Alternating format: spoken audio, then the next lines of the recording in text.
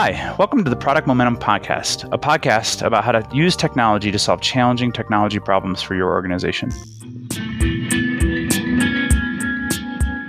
Super excited today to have Kim Goodwin, Master of Design and Design Principles, author of an amazing book, Designing for the Digital Age, published way back in 2009. But even though 10 years in our space feels like a millennium, this book is just as relevant today as it was 10 years ago, in my opinion. So Kim, I would like to let you introduce yourself, and then we'll jump right into getting after this interview. Hi, everybody. This is Kim Goodwin. It's a pleasure to be here with Sean and Paul. Cool. So can you tell us a little bit about your background and where you came from, what you do? My background. Well, let's see. I've been doing design and product strategy, product management for 25 plus years. And I've worked in-house and I've done a lot of consulting in my career. And I would say these days I am pretty specialized in helping companies build their design capabilities and their product management, product strategy capabilities with coaching teams and building processes and that kind of thing. All right. I see you went to UC Berkeley. Can I ask what you went to school for? I searched around. I couldn't figure out what your undergrad was. It made me even more curious. No, like most people who've been in this field a long time, my undergrad had absolutely nothing to do with what I do now. I majored in chemistry and in women's studies, which I have really not used at all. And then grad school was in education, which I actually have used since I've been an educator for a lot of my career as well as a designer and product leader. Interesting. So my undergrad was in molecular genetics. Again, very similar to you, having been in this field for over 20 years myself. It's a relatively young field, right? So it's neat. Yeah, it really is. When I started out, I was doing illustration and animation in 16 colors, which tells you about when it was. And the engineers said, hey, you're a visual person. Why don't you take care of the UI? And I sort of cockily said, sure, I can do that. And realized I had no idea what I was doing because behavior and interaction and cognition were all stuff I didn't know much about. So I started digging into the literature and looking for tools, and there were not a lot at the time. That's awesome. I think the foundation of what you've built on and the topic matter and the ideas that you're putting out, especially lately, have been around obviously human-centered versus user-centered. And I was just wondering, what other language have you found can change the way people think in the ways that we describe the decisions that we're making for the people that we're building for? What language can change how people think? It's an interesting question. Language definitely guides the way that we think. It's funny. I think that word design is problematic sometimes because it carries so much baggage with it, right? Who's a designer? Who gets to use the word design, decoration, all that stuff? So I don't know about you guys, but when somebody at a party says, what do you do for a living? These days, I don't use the D word. I just say, I make companies better at humans. I like that. Because that's really what it's all about, right? Is just helping people think about what does a normal human expect in this situation? What would feel great to them? What would help them be effective and feel known and cared for in whatever the situation is? And it really gets boiled down to that. So I guess when you ask what language I use, I try to minimize all the jargon. I see lots of teams talking about, we're going to do ethnography this and journey map that. And yes, those are useful words for us. But how about we're going to go talk to some humans in their actual context, and we're going to see how they act, and we're going to go from there. And I just find that demystifies the design process for people and just gets it a lot better accepted. Yeah, it's funny you say that. When I started applying some of your thoughts just to the way that I think, I just started changing just the basic template of a user story from as a user, I want to X to as a human. And it just made me think about the ways that I'm building things for the people that I'm impacting. That's really great. Thanks. Yeah. Well, I'm glad that's helpful. Certainly we all bring a lot of who we are to the software we use and also to the way that we work together as teams. I think that we have to apply that same sense of our colleagues as humans to get things done. For sure. I always hated that word user. Makes me think of drug user.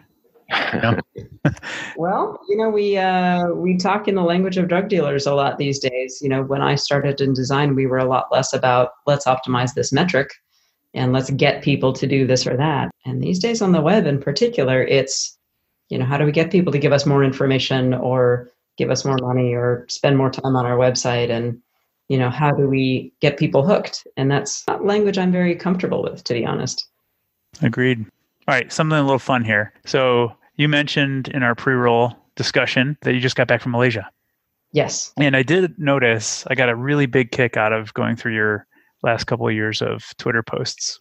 Hopefully that doesn't frighten you, the question I'm about to ask.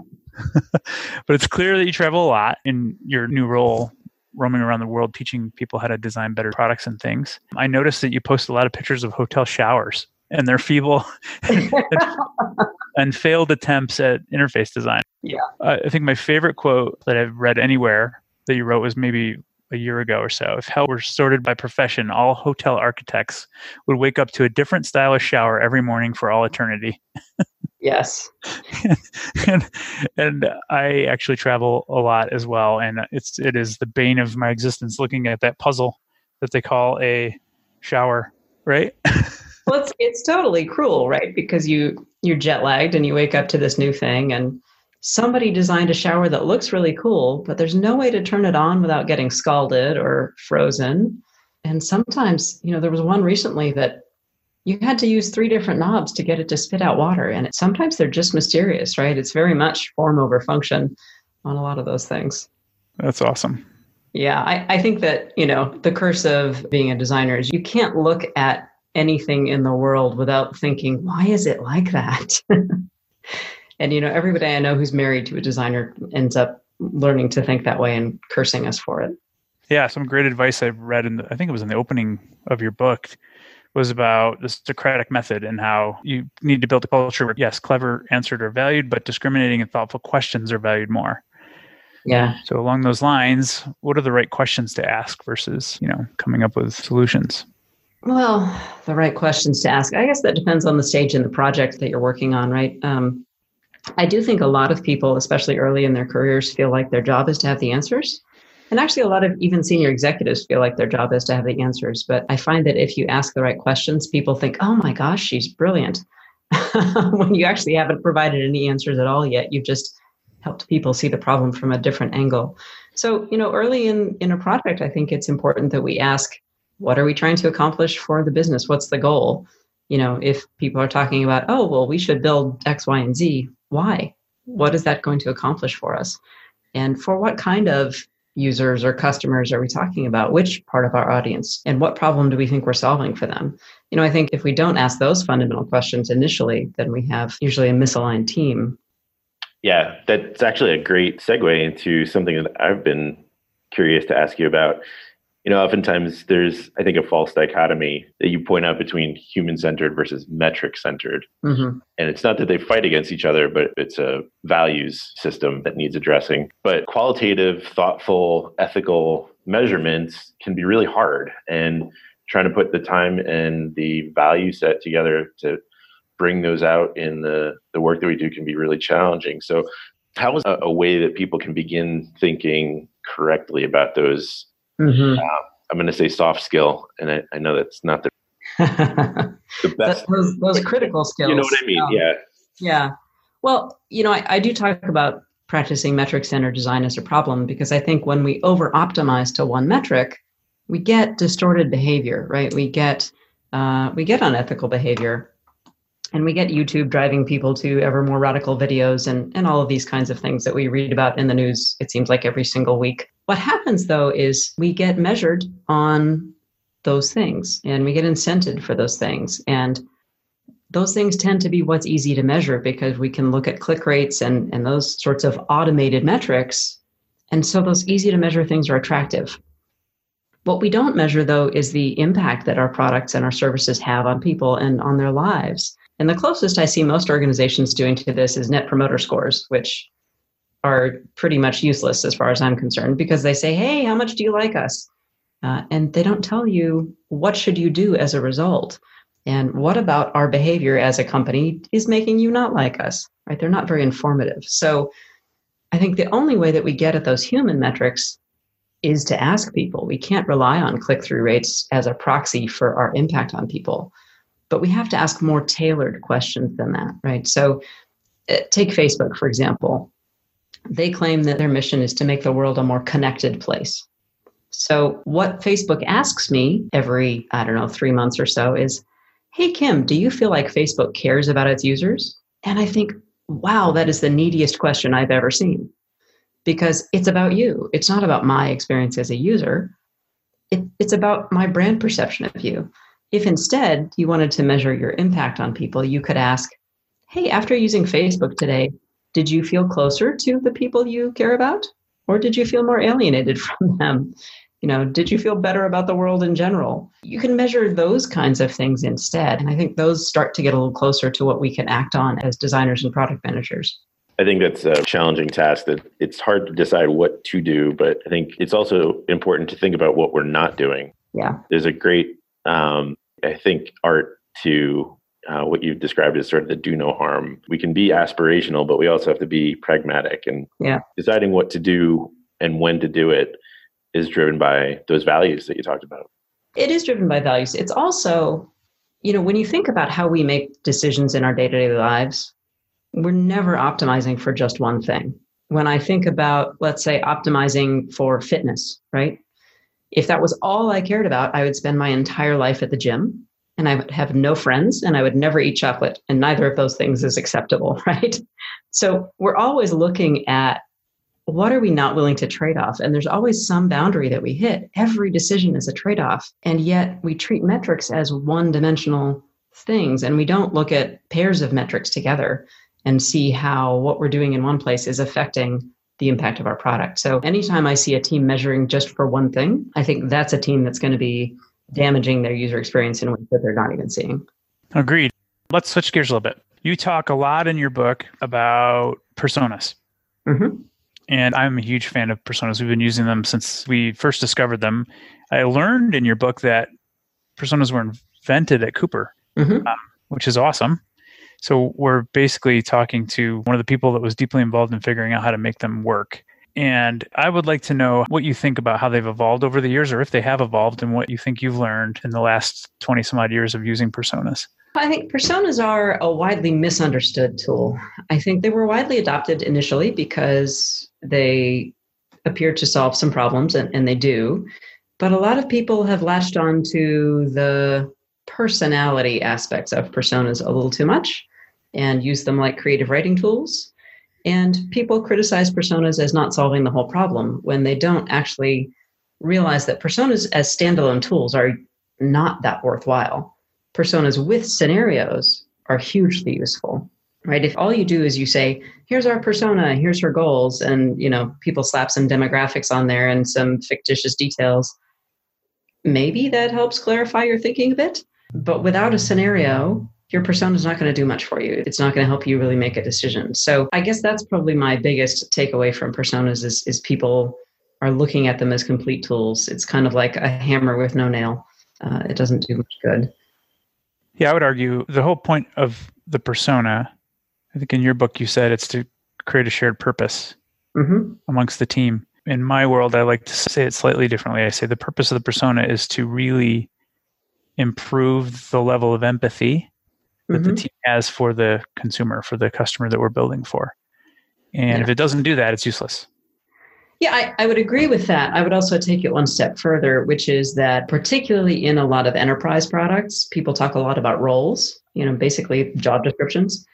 And even in consumer space, there's a lot of differentiation among people who use a tool. They have different goals, or they have different mental models. They have different skill levels, right? They have different needs that make them a bit more nuanced. So if you take air travel, for example, a passenger is a role, but there's all kinds of people who need different things out of their air travel and have different expectations. So a persona lends that additional nuance and helps you think in much more detail than a role. It makes it a lot less generic.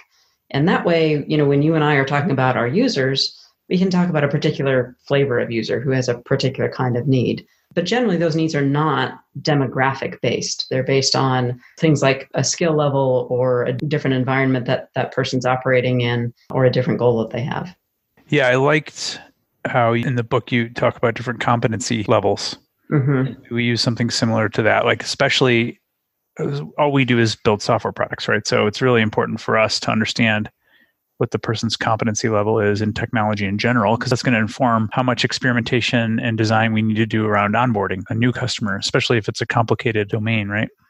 Yeah. And actually, even technology skill in general, I find has less impact than skill in the domain, right? So does this person know how to do their job? In which case our tool just needs to get out of the way. Or does this person actually need to be taught how to do the job by the tool? Are we educating them in a whole new field of knowledge? Because that's a very different approach to designing that product. Awesome. So you gave a couple tips in the book. I want to go through some of the things that I read. Okay. One, using as realistic as possible descriptions of the people with real names, but clearly, and I've actually done this before, and it is a trap when you pick a specific person and use that as the persona, right? Mm-hmm. Don't do that. Yeah, it's funny. I would say do what works. And often that doesn't work. Once in a while, that is what works. So, I would say that since I wrote the book, I was coming very much from our perspective at Cooper when I wrote the book. I think I have used personas in slightly more varied ways since then. One is, look, if people just hate the concept of a persona, fine. Don't fight that fight. Focus on the behavior pattern that's behind the persona. But if people are bothered by the fact that it has a real name, okay, fine. I'm not going to fight that point. I do think that it's helpful to be realistic, but people can sometimes get hung up on the details. For example, I had a client once it was a healthcare setting. And because of the way insurance works in America, which we all know is complicated, we needed somebody to be a single parent. And so we had a divorced single mom, and our client got really hung up on the fact that she was divorced. Like, he had a moral issue with the fact that she was divorced. And so that was just a distraction we didn't need.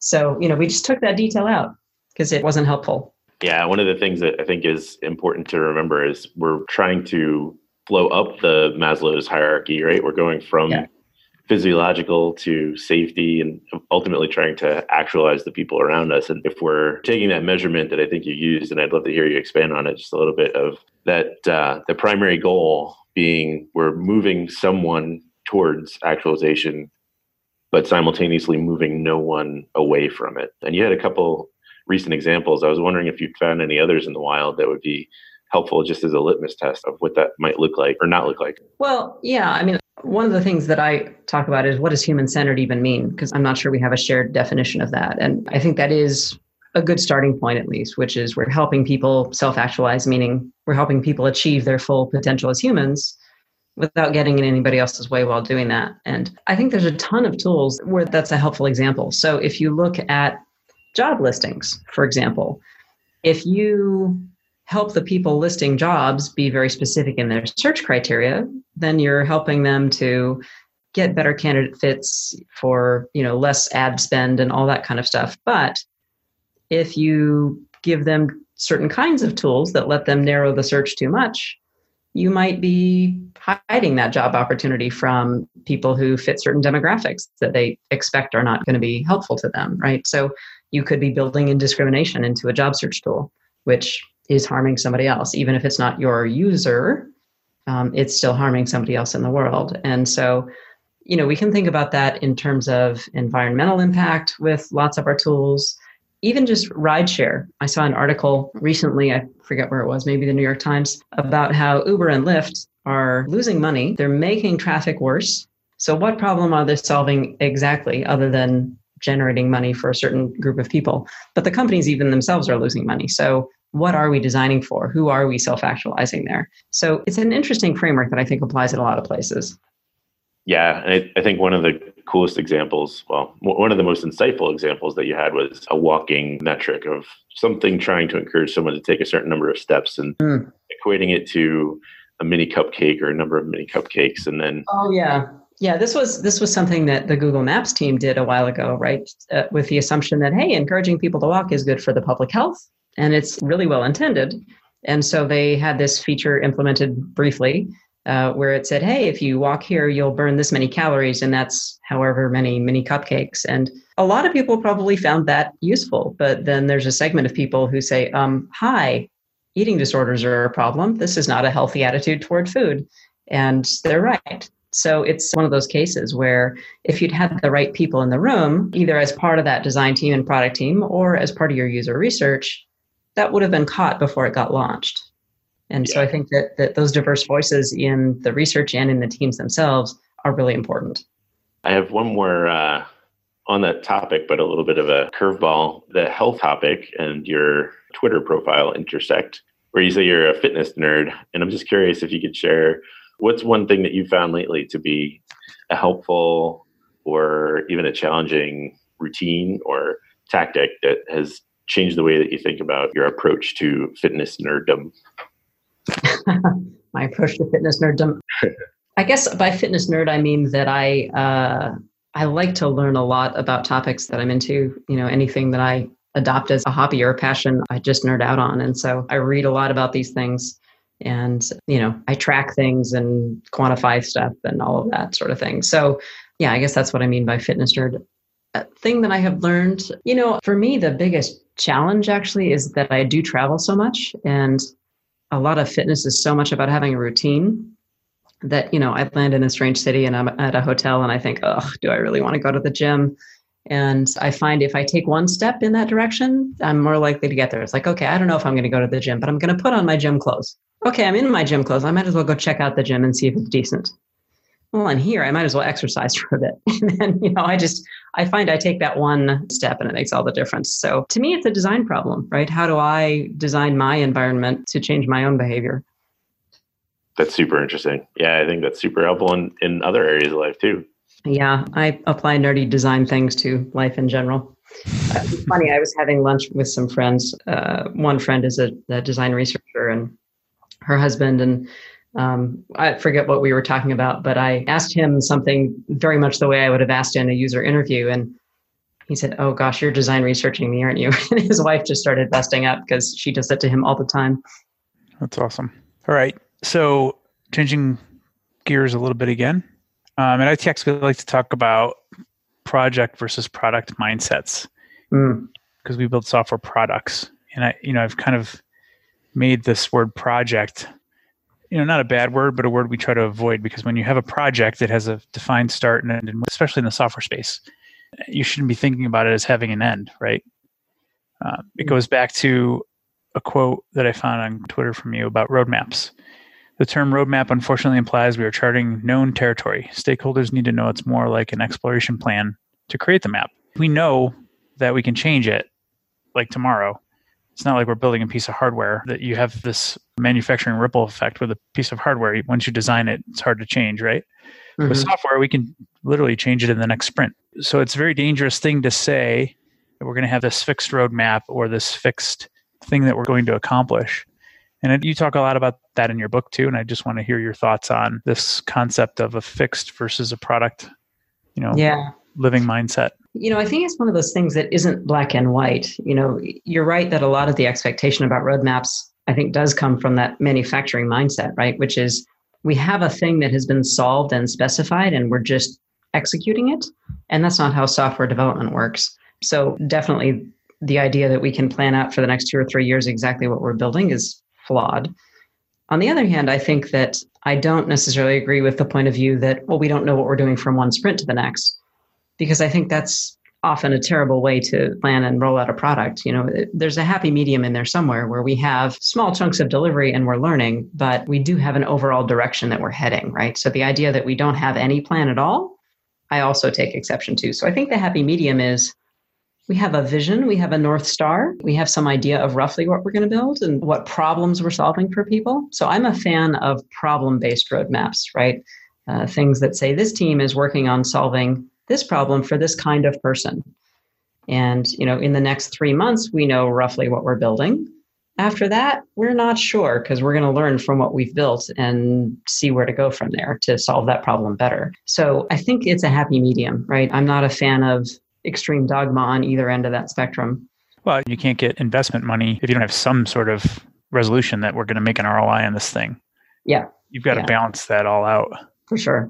Tagging up just a couple seconds ago, when you talk about the decisions that we make, there's a phrase that often comes up that we roll our eyes at when you have conversations like this, where business stakeholders will say, well, everybody's a designer. And to some degree, that's true because we're all making decisions that impact the product that we're working on. And we do, as product people and designers, want to keep our skills precious to some degree.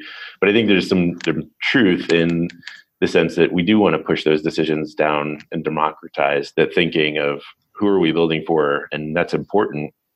How can we start to talk to our teams in ways that not just in personas that we can hang on a wall behind our desk that helps us remember that people we're building for, but bring that language, the user research language, to the developers, the pixels and code that we're putting up on a screen, and try to remember that what we're doing has an impact on the world. What are some ways that we can try to shape that dynamic? I think one of the biggest mistakes people make with personas is assuming that if you hand somebody a persona, that's a substitute for them spending time with real humans.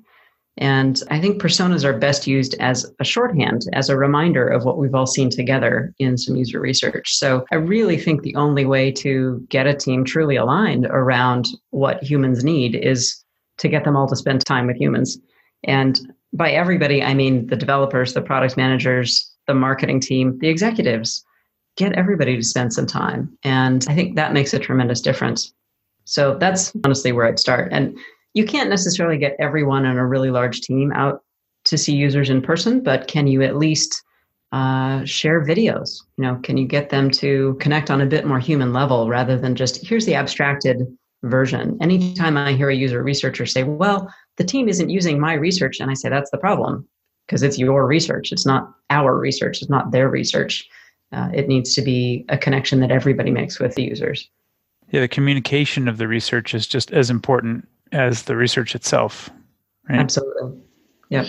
Along the lines of your question too, Paul, another Twitter quote from you, Kim, engineering decisions are UX decisions. For example, if there's not enough hot water, nobody cares if the shower controls are well designed. Going back to our shower discussion earlier, seems to be the theme of our podcast here. Yeah, clearly I have opinions about hotel showers. So look, I think designers get very bent out of shape about this phrase, everyone's a designer.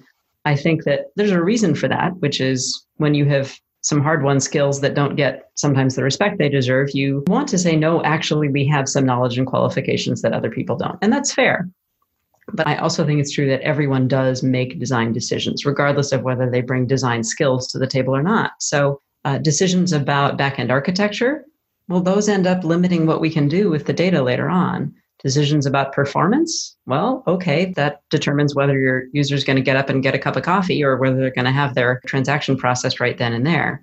So engineering decisions, legal decisions, pricing decisions, all of those things end up creating the user's experience. So yeah, that is all design. It's a funny world where we want to own that title designer, but the fact is that we're never going to design the entire user experience. So actually, I have to laugh a little bit at that term user experience because there's no one team that owns that, and there never will be. It's just too dispersed. And so when we think about what's the best place for us as designers to invest our time, is it in perfecting the pixels, or is it in helping the legal team understand the impact of those goofy terms and conditions, right? Is it in helping the engineering team understand the impact of buggy software?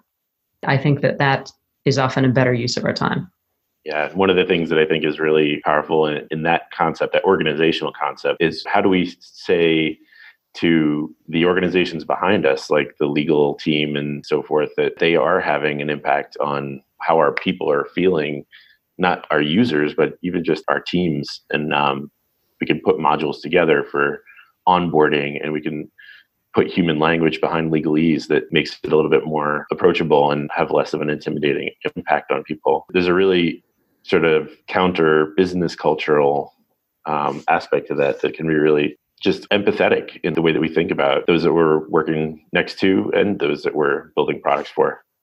Absolutely. And I think that, as designers, we have the tools and the skills to understand how other people perceive the world and design experiences for that. And very often we don't apply that same set of skills to our own work because we're so focused on how much everybody's frustrating us that we're not necessarily taking the time to realize, oh, other people don't know how to digest this or to think in this way. And, we're not giving them what they need in this interaction. So if we design the way that we behave in our organizations, I think that's our best bet for getting back what we need and getting that better user experience out there. Yeah, the cobbler's kids have holes in their shoes. Absolutely. All right, I want to flip that around a little bit. So you've talked about being pretty adamant, get as many people involved in customer interviews in front of customers as possible. I think that's tremendously important, but it's also expensive. Mm-hmm, can be. So one of the things I've found useful, I just want to bounce it off of you and see what your thoughts are, is this concept of workshopping. So the thing about going out and watching, observing one customer, interviewing a customer, or even a group of customers, each one only has like one set of linear experiences with you, right? Mm-hmm. But if you think about the context of most real businesses today, at least the larger businesses that my firm tends to work with, customer service people, sales people, marketing people to some extent, and people in the value delivery chain that talk to hundreds or thousands of customers, they're much more likely, in my opinion, to have an understanding of where your customers are exhibiting the most frustration or where we're likely to get the most joy from them. And I think if you don't have a conversation with those people in a structured sort of way to kind of try to extract that, where are our customers being frustrated? Where are they finding joy? How might we design a better mousetrap for them? I think there's a missing opportunity there. So that's one of the things I try to do. And I love it when we can get customers in the same room as those people to talk about these problems in a somewhat structured way. Yeah. I think it's a yes and. I don't think it's an either or. I absolutely agree that you need to get the customer service people in particular involved because, they understand exactly where the frustrations are.